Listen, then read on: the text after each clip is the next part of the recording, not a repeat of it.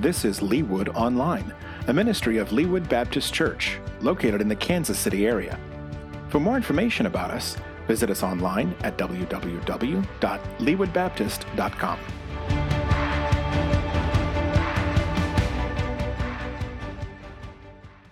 Galatians 6, 1 through 10. This is on page 975 in your pew Bibles if you want to follow along. Galatians 6, 1 through 10. Brothers, if anyone is caught in any transgression, you who are spiritual should restore him in a spirit of gentleness. Keep watch on yourself, lest you too be tempted.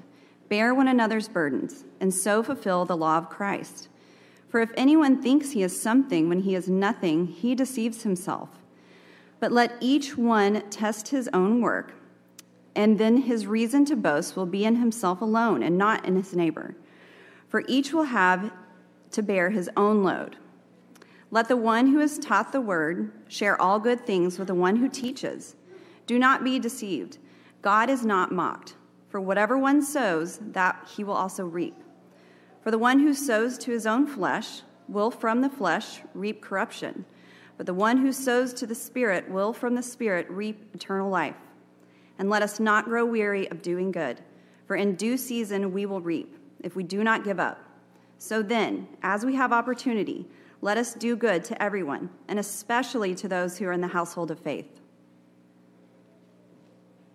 All right. I'll pray for us one more time. Jesus, now would you come and move in our hearts in ways that we hear your voice? Would you comfort us and correct us and reorient our hearts in ways that put us in alignment with your desire and will? There's a lot of burdens that we're carrying into the room, and this passage says that you really care about those, and you have a desire to restore and to have those burdens borne by one another, but also by you primarily through what Christ has done. So we just pray like a strong understanding of what you've done, of who you are, of what you're like. And then would you speak to us, Holy Spirit, while we gather around your word. We pray in Jesus' name. Amen. Amen. Hey, so there are a couple of stories that when you hear them, they change you forever. So for me, about 13 years ago, I heard this story that I think made me different. It was a story about two men in their 60s. They've been friends for a really long time. They're both like national Christian leaders. They're authors and speakers, and their names, that if I threw them out, you would know their names. But the story goes that they're together at some sort of conference or meeting or something, and one of them sees the other one across the room.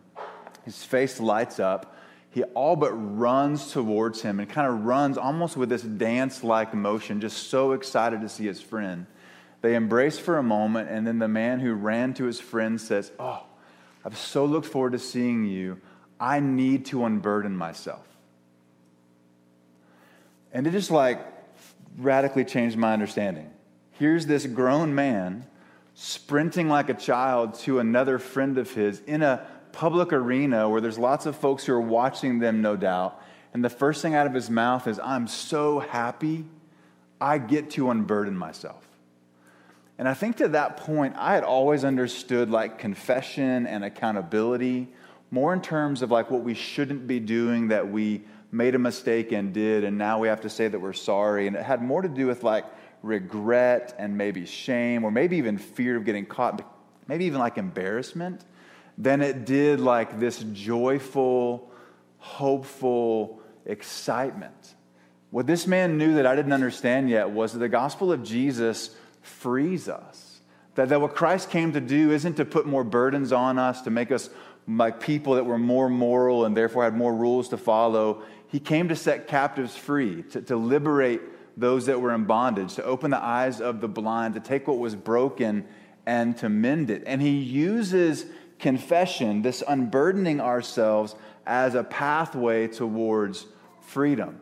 It was maybe a simple story, but it changed me in a way that I think for so long my understanding of purity and repentance and holiness had way more to do with what we shouldn't be doing than with what we get to do, and way more to do with regret and fear than it did with joy and freedom. I tell you that story because this morning we get a chance to use this passage to talk about the habit in a community of unburdening ourselves. And that's kind of a weird word. I get that word from that story, to be quite honest. I've carried that word with me for 13 or 14 years, thinking about being in a community where my friendships and the people that I'm around have this joyful delight to unburden themselves. Not just confess, not just be accountable, not just hold each other's feet to the fire, but actually be free, to be liberated, to experience the grace of Jesus. So I've carried this with me for a while, and so we've dreamed about community here. We've thought about how do we gather, what are the disciplines, what are the habits, what are the foundations, what's the essence of what we want to do? And so we started with the scriptures. We said, man, I have to hear God's voice first, right? That has to be our grounding point. Not even freedom isn't even the grounding point, right? It has to be what God has said. And then prayer has to be a part of that, right? We're not just gathering to hear from each other. We have to hear from God and speak to God. And then this habit of unburdening ourselves, and then we'll end next week with this reminding of God's identity for us, like what Christ has done for us. So those letters conveniently spell spur, which if you're familiar with the scriptures in Hebrews 10, it says that we should spur one another on towards love and good deeds. I promise we didn't just use this unburdening because that word is really convenient. Like, it actually has been in my soul for a long time. And what I want to do this morning is maybe surprise you, or maybe just reinforce what you already know to be true, to say that God actually has your good in mind when he welcomes you into the light. He welcomes you into freedom. And the gospel of Jesus is one of freedom and liberation. But it starts in the darkness about our brokenness and our sin. And what's fascinating about us as Christians is there's this subtle temptation to move past the good news of the gospel onto things that we feel like are more mature, almost as if like we were to grow up and grow out of our need for Jesus. You have this self-conception of like who you should be, that the older you get, the longer you go out with Jesus. It's almost like you need Jesus less. Like you'd be less of a mess. You'd be less broken. You'd be less in a space where you needed grace and you'd have your act figured out. But it just can't be that. That can't be the name of the game. It has to always be a fresh understanding of what Christ has done, because the scriptures would say our brokenness is so deep, we'll actually never get to the bottom of it in this life. You'll actually die, friends, with things in your heart that you didn't even know were wrong. Think about the way you look at history now and whole generations and communities and nations who did things that were just socially acceptable that now we look back and go, how could they? Well, they were blind to it. It was reinforced by their culture. No one challenged that. It was just the way things were, and it was absolutely wrong. And we would be really foolish to think that we won't go to our graves blind to some biases and some malformed practices and some misunderstandings of perspectives and values that we just inherited from our culture that Christ no doubt is redeeming, but we're not fully redeemed in this life. And so I say all that because the expectation for us is that we always get to unburden ourselves. We actually have a habit and an expectation that when we gather, the goal is to be honest about where we've been. And so for a while we've been saying the question won't be, did you struggle this week? It will be, where did you struggle this week? As a way to set in the culture of like, hey, we expected that we needed Jesus this week, and we expect and need to rehearse the good news of the gospel this week. But there's something about us that it's kind of a forgetful people. And actually, when you read the scriptures, what you see is there's lots of stories of people that hear the good news, they encounter God, they interact with him, and then they seem to forget. And we have story after story. I mean, can you think of a story of an Old Testament saint or a New Testament leader that didn't have some sort of struggle? The only one I could think of is Enoch, but you just have like one verse and then he like goes to heaven. That's it. So if your life was reduced down to like 8 words, it probably doesn't have a whole lot of struggle in it either. But most of the stories we hear, they're these stories of really complicated mixtures of faith and longing and belief, and then also unbelief and sin and struggle and kind of finding identity outside of who God is for us. This is the Christian narrative. And it's why the gospel is such good news, because Jesus came in to bear the consequences of all that for us to actually set us free. So if you're wondering what Christianity is about, it is not a better list of rules than any other world religion has. It's not clearer teaching that would make you more amazing. It's this fundamental message that you couldn't be amazing on your own. Your only hope was that God himself would step into your place, die in your place in a way that would actually forgive you and set you free. Jesus bore on the cross the penalty for all of your sin, and the scriptures say, by faith, if we trust him, you can be forgiven.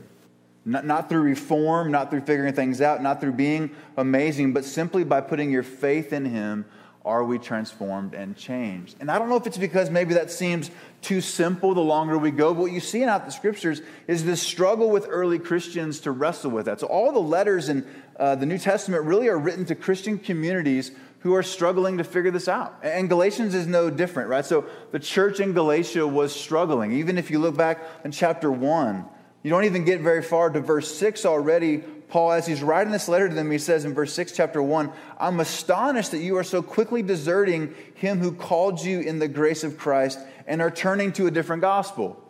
He's 6 verses into like, hey, how are you? Greetings, everybody. What's going on? And he does that because it matches our heart. We get to chapter 3 and verse 1. He says this, "O foolish Galatians, who has bewitched you?" You have this temptation to trust and then quickly turn away, which is why this habit or this discipline or this perspective or this foundation in community of unburdening is so important, because it means that we get a chance to reorient our hearts and lives around what is true. Even in the chapter right before our reading, in chapter 5, if you're familiar with the Bible, you may have heard like the fruits of the Spirit and the fruits of the flesh. There's even like kids' songs that we would sing. But the fruit of the Spirit is not a coconut. The fruit of the Spirit is not a banana. The fruit of the Spirit is love and joy and peace and patience and kindness and goodness and gentleness and self-control. And right above that, he says, hey, and the fruit of the flesh is full of all kinds of darkness. It's sexual immorality, it's impurity, it's sensuality, it's idolatry, it's sorcery, it's enmity and strife and jealousy and fits of anger and rivalries and dissensions and division and envy and drunkenness and orgies. All of these things I'm warning you about, he says. And he's saying that to Christians because they struggle with those fruits of the flesh like they long for the fruits of the Spirit. So the gospel message comes to very broken people who God heals and redeems, but they continue to struggle with their brokenness. And we get to, in community, kind of bring to each other an honest assessment of where we are, an honest longing and a trust that God will redeem. But oftentimes the way he redeems is through our unburdening. What this 60-year-old man knew was that part of his journey was being honest. Part of what took the power of sin away was being honest. Part of what actually helped him heal was putting what was broken into the light so that it could be transformed and changed. And so if you can imagine a Christian community where we gather together in a very homemade style week to week, we constantly remind each other of what God's word says. We cry out to God in prayer, like as a reflex. We just stop and go, man, I don't know. Let's pray about that. We expect to be honest, and we constantly talk about Jesus and what he's done for us. I think if we commit ourselves to those 4 things, regardless of what our small group structure looks like, we will be radically transformed and changed over time. So this idea of unburdening is where I want us to spend our time this morning. And we'll use Galatians 6 to walk through it. I'm going to use 2 priorities and 6 perspectives. So that's 8 things. That's a ton. So kids, if you can capture all of them and they don't rhyme or anything like that, I tried really hard, but I couldn't figure out a way to make them all rhyme or the same letter. So I'm going to cue them for you. But if you get all 8 of them, we would love to reward you with our traditional fruit snacks. And this morning, we have a new fruit snack Sherpa who will pass them out. So Adam Whitmer in the back here in the gray shirt, there he is, kids. That's the one you want to maul. He's going to meet you in the back door. So if you can grab all 8 of these, Adam will give you some fruit snacks. All right, first priority, first thing to think about, first thing this passage takes us to is the goal is to actually restore people. The goal of unburdening is actually to restore people. Look with me in verse 1. He says, brothers, and you see that footnote there. It takes you down to the bottom where it says brothers and sisters, right? It's for everybody. Brothers and sisters, if anyone is caught in any transgression, you who are spiritual should restore him in a spirit of gentleness. The first perspective or the first priority, the first thing that matters in this passage is that we should be a community that seeks to restore people in their brokenness. Not just expose them, not just highlight it, not remove them, but actually restore them. And he says it is for anyone who's caught in any transgression. This is broad and wide. So one of the things that's challenging about this message is when it comes to unburdening, sometimes that will be sin. But oftentimes it's just struggle. Sometimes it's just the brokenness of the world washing over you and splashing up on the windshield of your life that you now have to deal with. There's places where it's not necessarily starting in sin, although you might be tempted to sin in your response to the pain. He says there's this way that when anyone is caught in any sort of transgression, that we should actually restore them. And this word restore is a medical term in secular Greek. It's like what you would do to a bone that needs to be reset. So it has something to do with like mending and fixing. And think about how painful a broken bone is. To think about coming near to people in their brokenness, in their pain, and seeking to actually restore. The posture is to take people and not marginalize them, but to welcome them to be the kind of community that's healing and restorative, that resets the bone of their heart so that they can be healed and move forward, right? And so he says, of course, this has to be done in a spirit of gentleness. And so if you were reading this as one letter, you would have heard the word gentle just a few verses before in chapter 5, verse 23. It's one of the fruits of the Spirit. So I think it's like a specific kind of focus for us, but maybe it's also reminding you of this whole bundle of postures to restore in love, to restore in patience, to restore in kindness and in joy and in faithfulness and in goodness and in self-control and, of course, in gentleness. And this would exclude what is so common in churches of things like envy and gossip and malice and slander. Think about the pain that's been caused, or the legends you have of people you've heard of, or your own story where honesty and openness was met with gossip. A confession of sin then turned into a rumor that was passed around the church, and someone used a prayer time to actually undress somebody verbally. There's places where the church has not done well. We haven't actually moved towards gentleness. We've done things that are more like jealous, and they have more enmity and anger and gossip behind them, right? So the church has to be a place that believes in their own brokenness enough that Christ is actually healing and redeeming that, so that you know the gentleness that Christ has given you, so that you share that with other people. And he says, hey, keep watch on your own heart, lest you too be tempted. Like there's a vulnerable spot in this, right? No one is arrogant in this space. All of us start at this spot of being broken and needing to be redeemed and transformed. So he says the first kind of priority is to restore people and to do that in gentleness. And then he says in verse 2, the second priority is to bear their burdens. So we want to restore people and we want to bear their burdens. So he says, bear one another's burdens and so fulfill the law of Christ. And I think these are kind of two sides of the same coin. One is reparative, right? When the bone is already broken, to come alongside of them. The other one is proactive. When someone says, hey, I am dealing with something that feels crushing, I need help, before they're crushed, to actually come alongside of them and to bear their burden. So he says to bear one another's burdens, to be the kind of community that cares, that comes alongside of people, that actually moves towards their pain and asks that they would stand in the middle of it with them. And there's like a million kind of burdens. Like think through all the things that we face. I just made a quick list, right? There's definitely the burden from sin. There's the burden from our bodies breaking down. There's the burden from broken friendships, from the pain of enemies that have harmed us. There's burdens from like confusion and sadness and depression. There's burdens from the loss of loved ones, from emotional issues, job issues, and the loss of a job that creates a new kind of issue. There's burdens with our extended families, burdens with our immediate families. There's anxiety for our future. There's shame or pain from our past. Marriage has a kind of burden. Singleness has a kind of burden. Moving towards college has a kind of burden. Graduating from college has a kind of burden. Being in school as a child has a kind of burden. There are church burdens. Oh yeah, and there's this thing called a pandemic that all of us are living in, right? There is no shortage of the kinds of burdens that we're called to bear. And you have this image in your mind of coming alongside of somebody. It's a heavy load. It's a big bag. It's something they can't bear themselves. And so you come alongside, and the Christian community gets to stand with people, gets to hold their arms, gets to hold it for a moment while they take a deep breath and ask for God's grace in that space. They get to actually move towards each other and to bear burdens. So those are the two priorities. What's driving us to unburden ourselves is a desire to see people restored and the desire to actually carry in real time and in real life the burdens that they actually deal with. Those are the two practices or priorities. And then he's going to walk through this text, and I just want to organize it in terms of like 6 priorities or perspectives. I keep missing those words back and forth.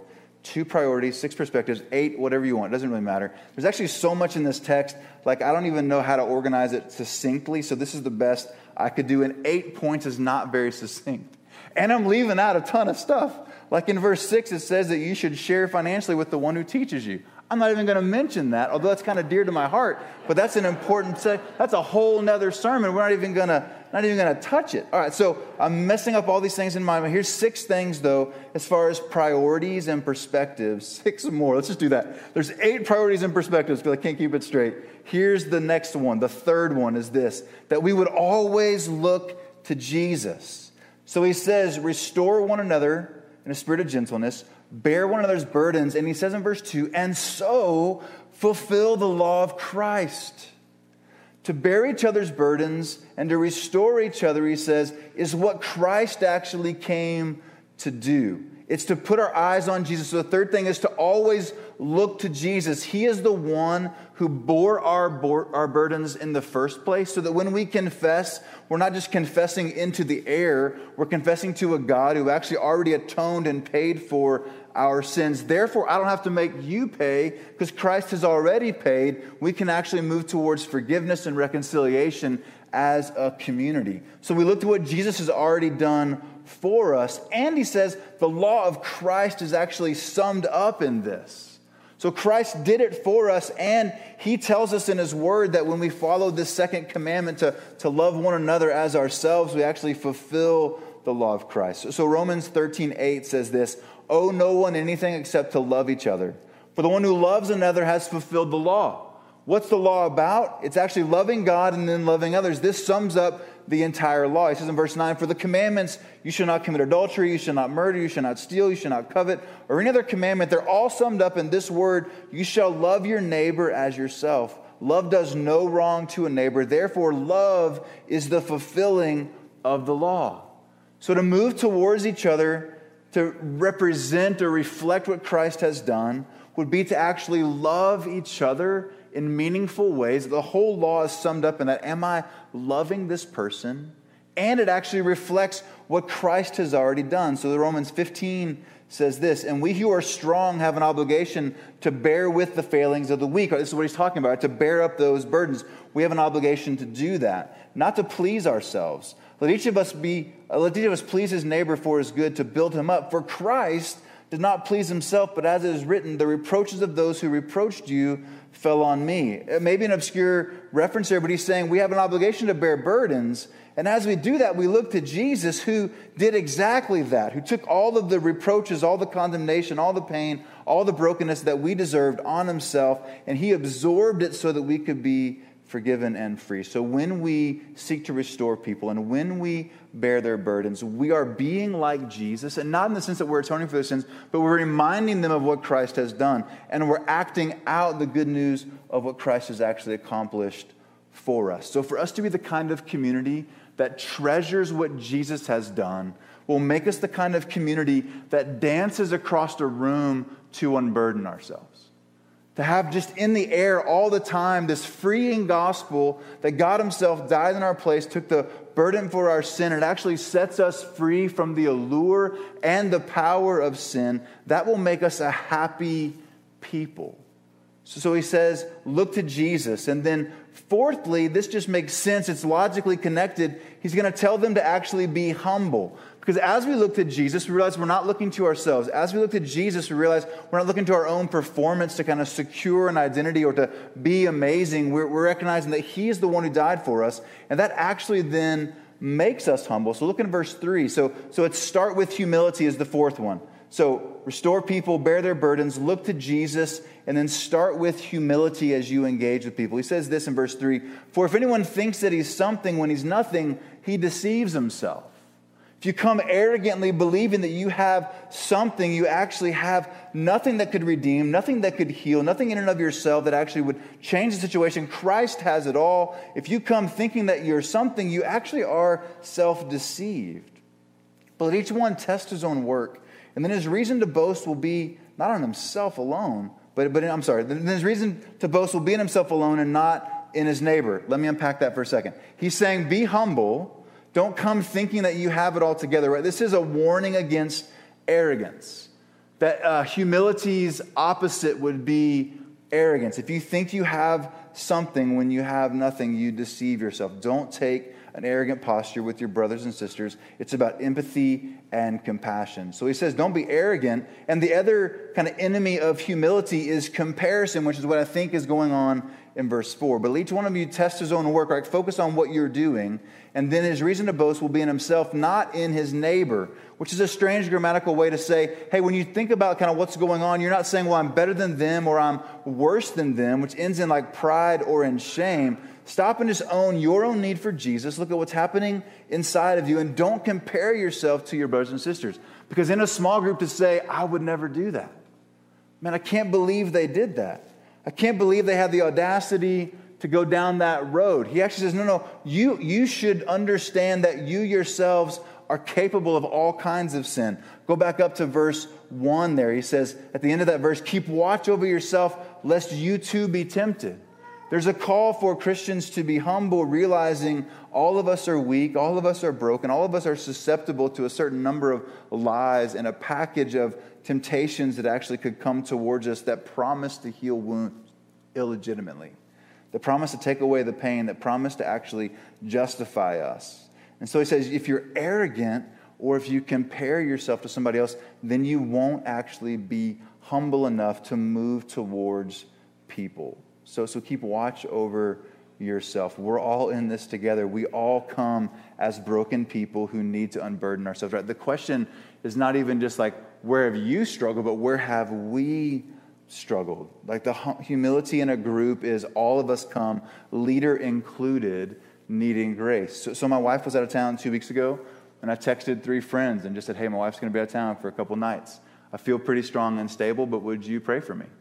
Like, would you pray that I keep my eyes pure? Would you keep my heart in a good spot, right? So I'm just outing myself early to say, I'm going to be in a vulnerable place. Would you please pray for me?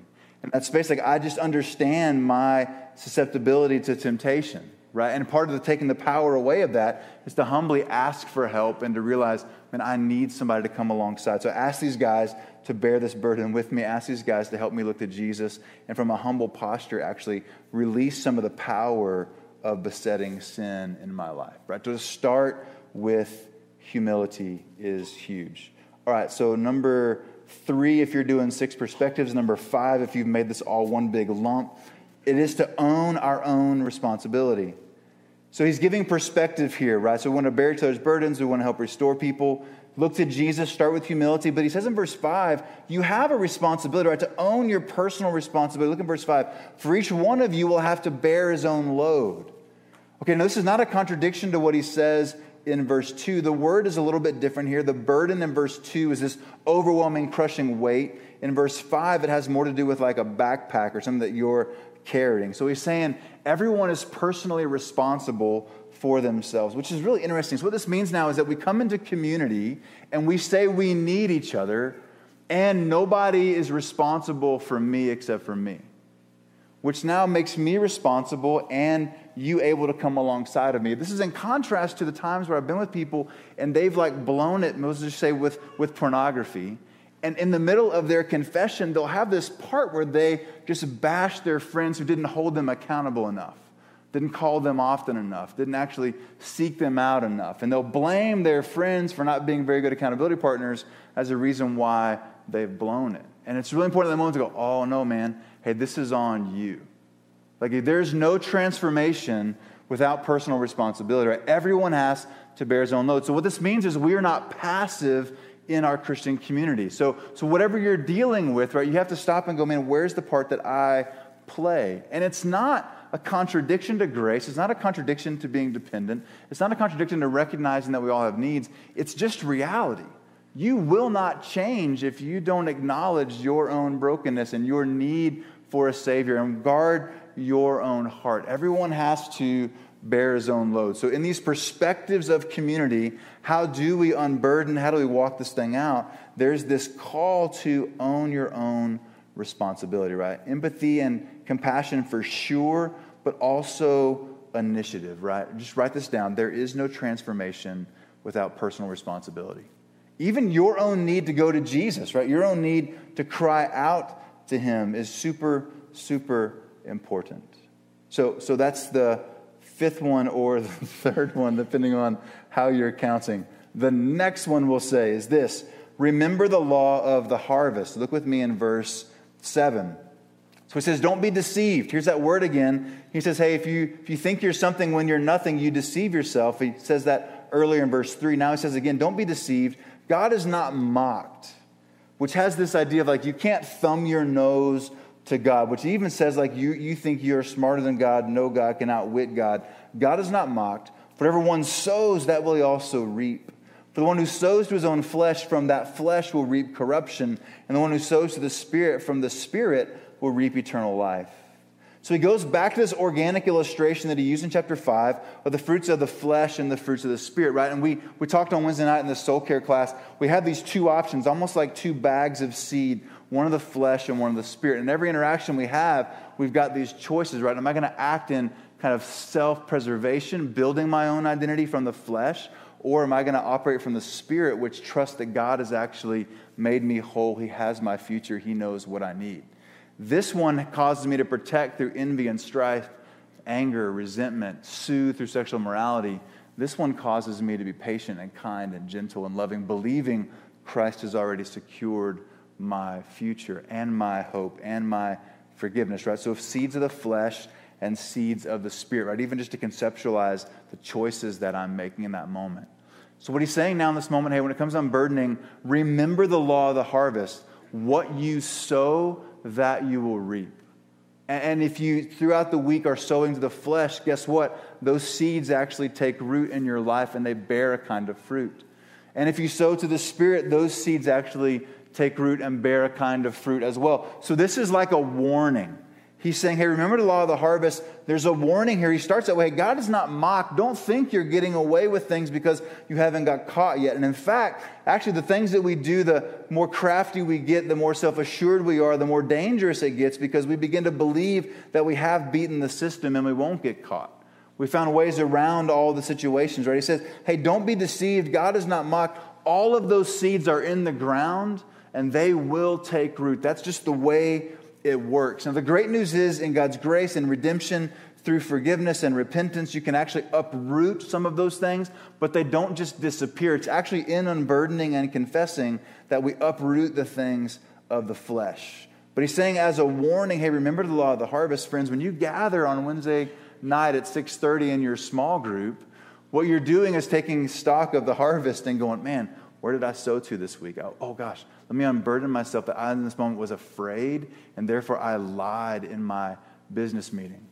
I was in a space where I felt overwhelmed and I needed comfort, and so I self-soothed in ways that were illegitimate. And the goal is to catch those things in seed form so they don't take root down deep and are harder to uproot. So you maybe have these in your backyard like I do. There's weeds that maybe you thought they were a plant and then you realize, nope, that's a weed, but it's been going on for a super long time. And you try to just pull it from the top and it just pops right off the top, but the roots don't, nothing happens, right? So what's going to happen almost like tomorrow, the thing is back again, which is fantastic and terrifying. And you go, and it just keeps going down deeper and deeper and deeper, right? So you can pull off the consequences maybe, but those roots, until you deal with what's driving them, actually go deeper and deeper and deeper. And here's the deal with sin. It is reverse photosynthesis.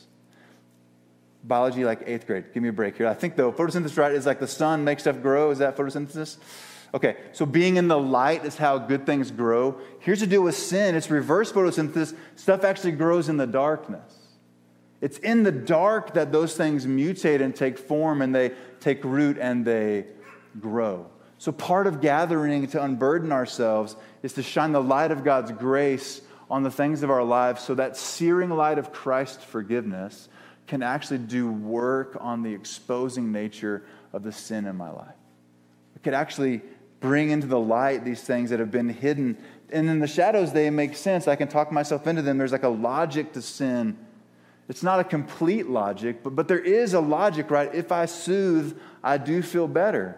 If I get angry, I do feel strong. If I avoid, I don't have to deal with this, right? There is a logic to those things. They just plant seeds in your heart that are going to bear really dangerous fruit down the road. So Paul writes to these early Christians and says, hey, you're not getting away with anything.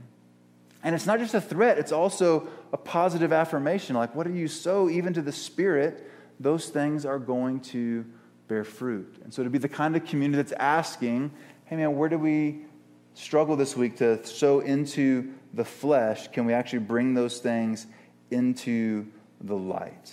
So remembering the law of the harvest, that is number 6 or number 4, depending on how you're counting. All right, number 5 or number 7, he says this, hey, beware of weariness. After this law of the harvest, and let me just say one more thing about that. He says actually, it doesn't just grow, it gets worse. Look in verse 8, he says, for the one who sows to his own flesh will from that flesh reap corruption. And the one who sows to the Spirit will from that Spirit reap eternal life. So it starts as flesh and it grows to corruption. It starts as the Spirit and it grows to eternal life. Sin never stays put is the warning. It never stops where you want it to. It takes root in your heart and life, and it will grow. And this word corruption is the word of like a body decaying in the grave. It's speaking of death. So what you thought was just an unhelpful response in the moment, left unchecked, actually grows in places that get really, really, really dangerous. And the things of the Spirit, man, you give them time, let the light of Christ shine on those, they reap actual eternal life. It's about reward, and there's a warning in that space. And to be the kind of community that welcomes what the week was like and lets the searing light of Christ shine upon those, that is a healthy, helpful, redemptive community. Where we do some weed pulling together on our small group nights, or over coffee, or with husbands and wives, or with our children, right? It's not just a small group thing we're saying. These are habits that Christians do.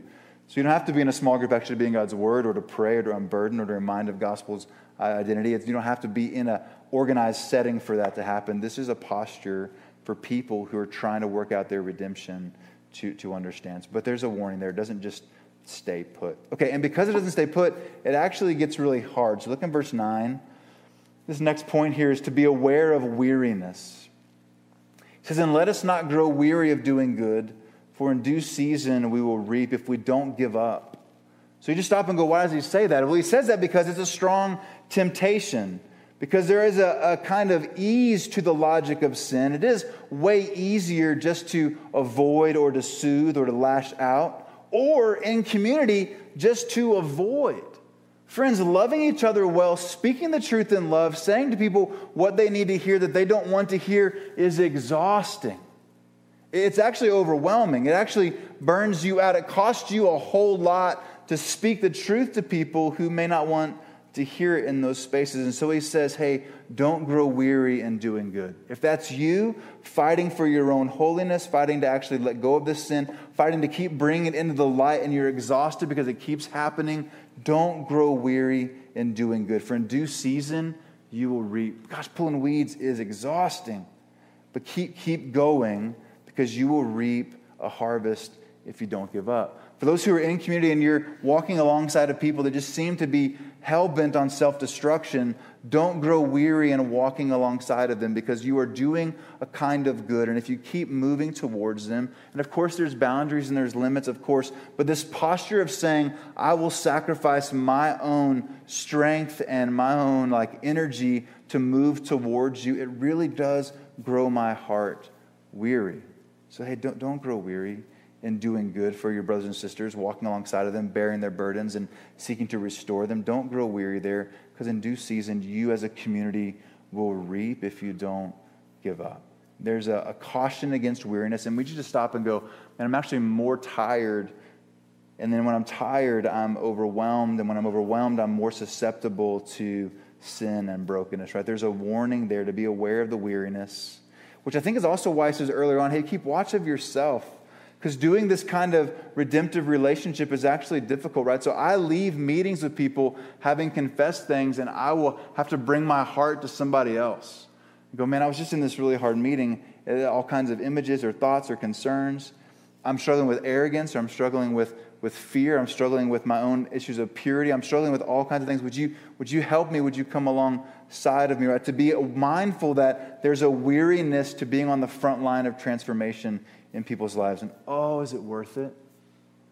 Man, is it worth it to stand with people and watch God transform their hearts and lives? But there is a kind of weariness, and there's a temptation in the community to take the easy way out and just let people burn themselves down. Let them fade to black, and you know their marriage isn't great, but you never say anything. You just let it kind of keep moving, and eventually they'll just stop showing up and coming, and we'll move on. And there's a kind of courage and an energy and a weariness that moves towards that person and asks God to actually heal and help. So beware of weariness. And then last, either 6 or 8, whichever one you got, in verse 10, he says to prioritize redemptive community. So he says in verse 10, so then, which grammatically is, all right, in light of all this stuff, here's the conclusion, here's the result, here's the application. So then, as we have opportunity, let us do good to everyone, and especially to those who are in the household of faith. In light of this call to restore, in light of this call to bear burdens, in light of this call to look to Jesus, in light of this call to humility, in light of this idea of owning your personal responsibility, in light of the warning of the law of the harvest, and in light of this warning about weariness, would you actually make a priority the household of faith and those redemptive relationships, right? It's a space where you need to grow. They need you in the body. And to make that a priority actually sets those relationships in a space where God can use them in your life to help you and where he can use you in someone else's life to help them. And we're strung out all over the place with all kinds of relationships. This is a call to not insular, kind of strange commune type postures, but commitments to our brothers and sisters to say, I'm going to make my relationship with you a priority.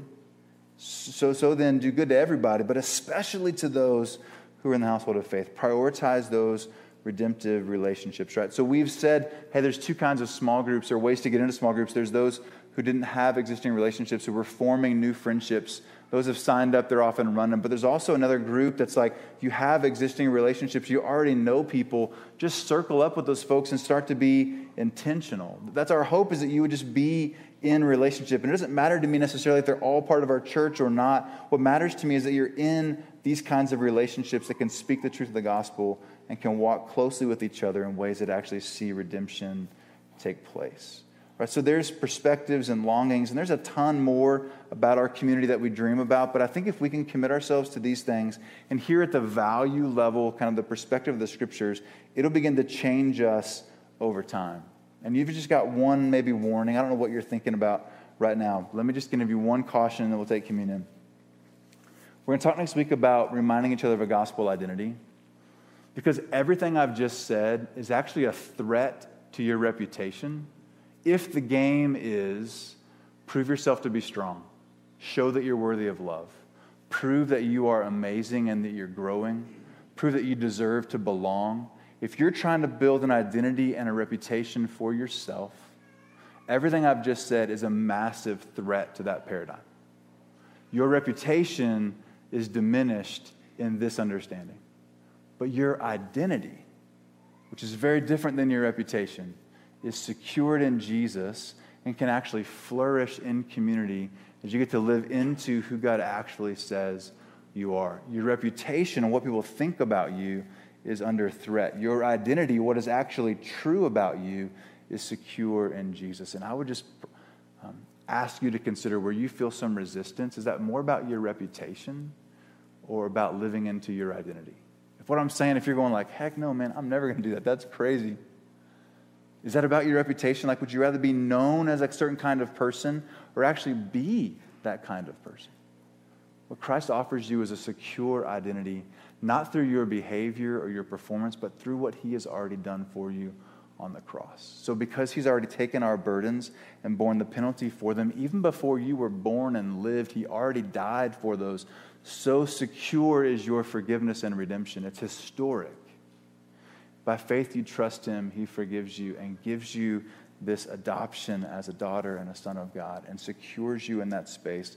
And now you can actually work out your struggles, work out your burdens, work out your need to be restored in community with no threat to your identity because Christ has already secured that, which is why we take communion every week. We take communion every week to rehearse this idea of what Christ has done for us. That is always the starting place, and it's also the finishing place. We don't just start with a need for Jesus and then move on to kind of figuring it out on our own. We start with a need for Jesus, and we end with our need for Jesus being more beautiful to us, more available to us, more understood by us, so that we dance across the room faster to say, oh, I haven't been living according to my identity. I'd love to unburden and take off those clothes of the flesh and put on the things of the Spirit. Would you stand with me in that space? That's what Christ offers us. So we'll take communion first. The way we do it here is we have these little cups. If you missed them, there's some at this front table and some in the back. The little wafer in there represents the broken body of Jesus. The little juice represents his shed blood. And it's a reminder that my identity is secure, and therefore what you think about me isn't a threat to who I really am. And now I can actually process where I'm at, what I need in ways that are real. But would you first do that with Jesus? Bring to Jesus your burdens. As you taste the cracker and you taste the juice, would you just remind yourself of where you need him, unburden yourself to him, thank him for what he's done, and then we'll sing together. And then let that space actually spill over to the rest of your relationships is the logic of that. So let me just pray. Jesus, thank you for who you are. Thanks for what you've done. Would you help us now as we engage together, remembering what you've done for a secure identity for us?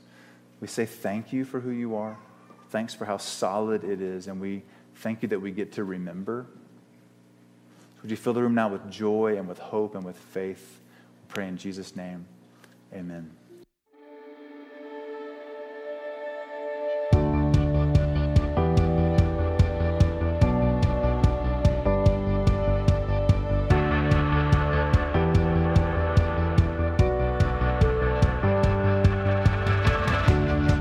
Thank you for joining us online. Leawood Baptist Church exists to glorify God by making disciples of all nations. For more information about us and our ministry, please visit us at www.leawoodbaptist.com.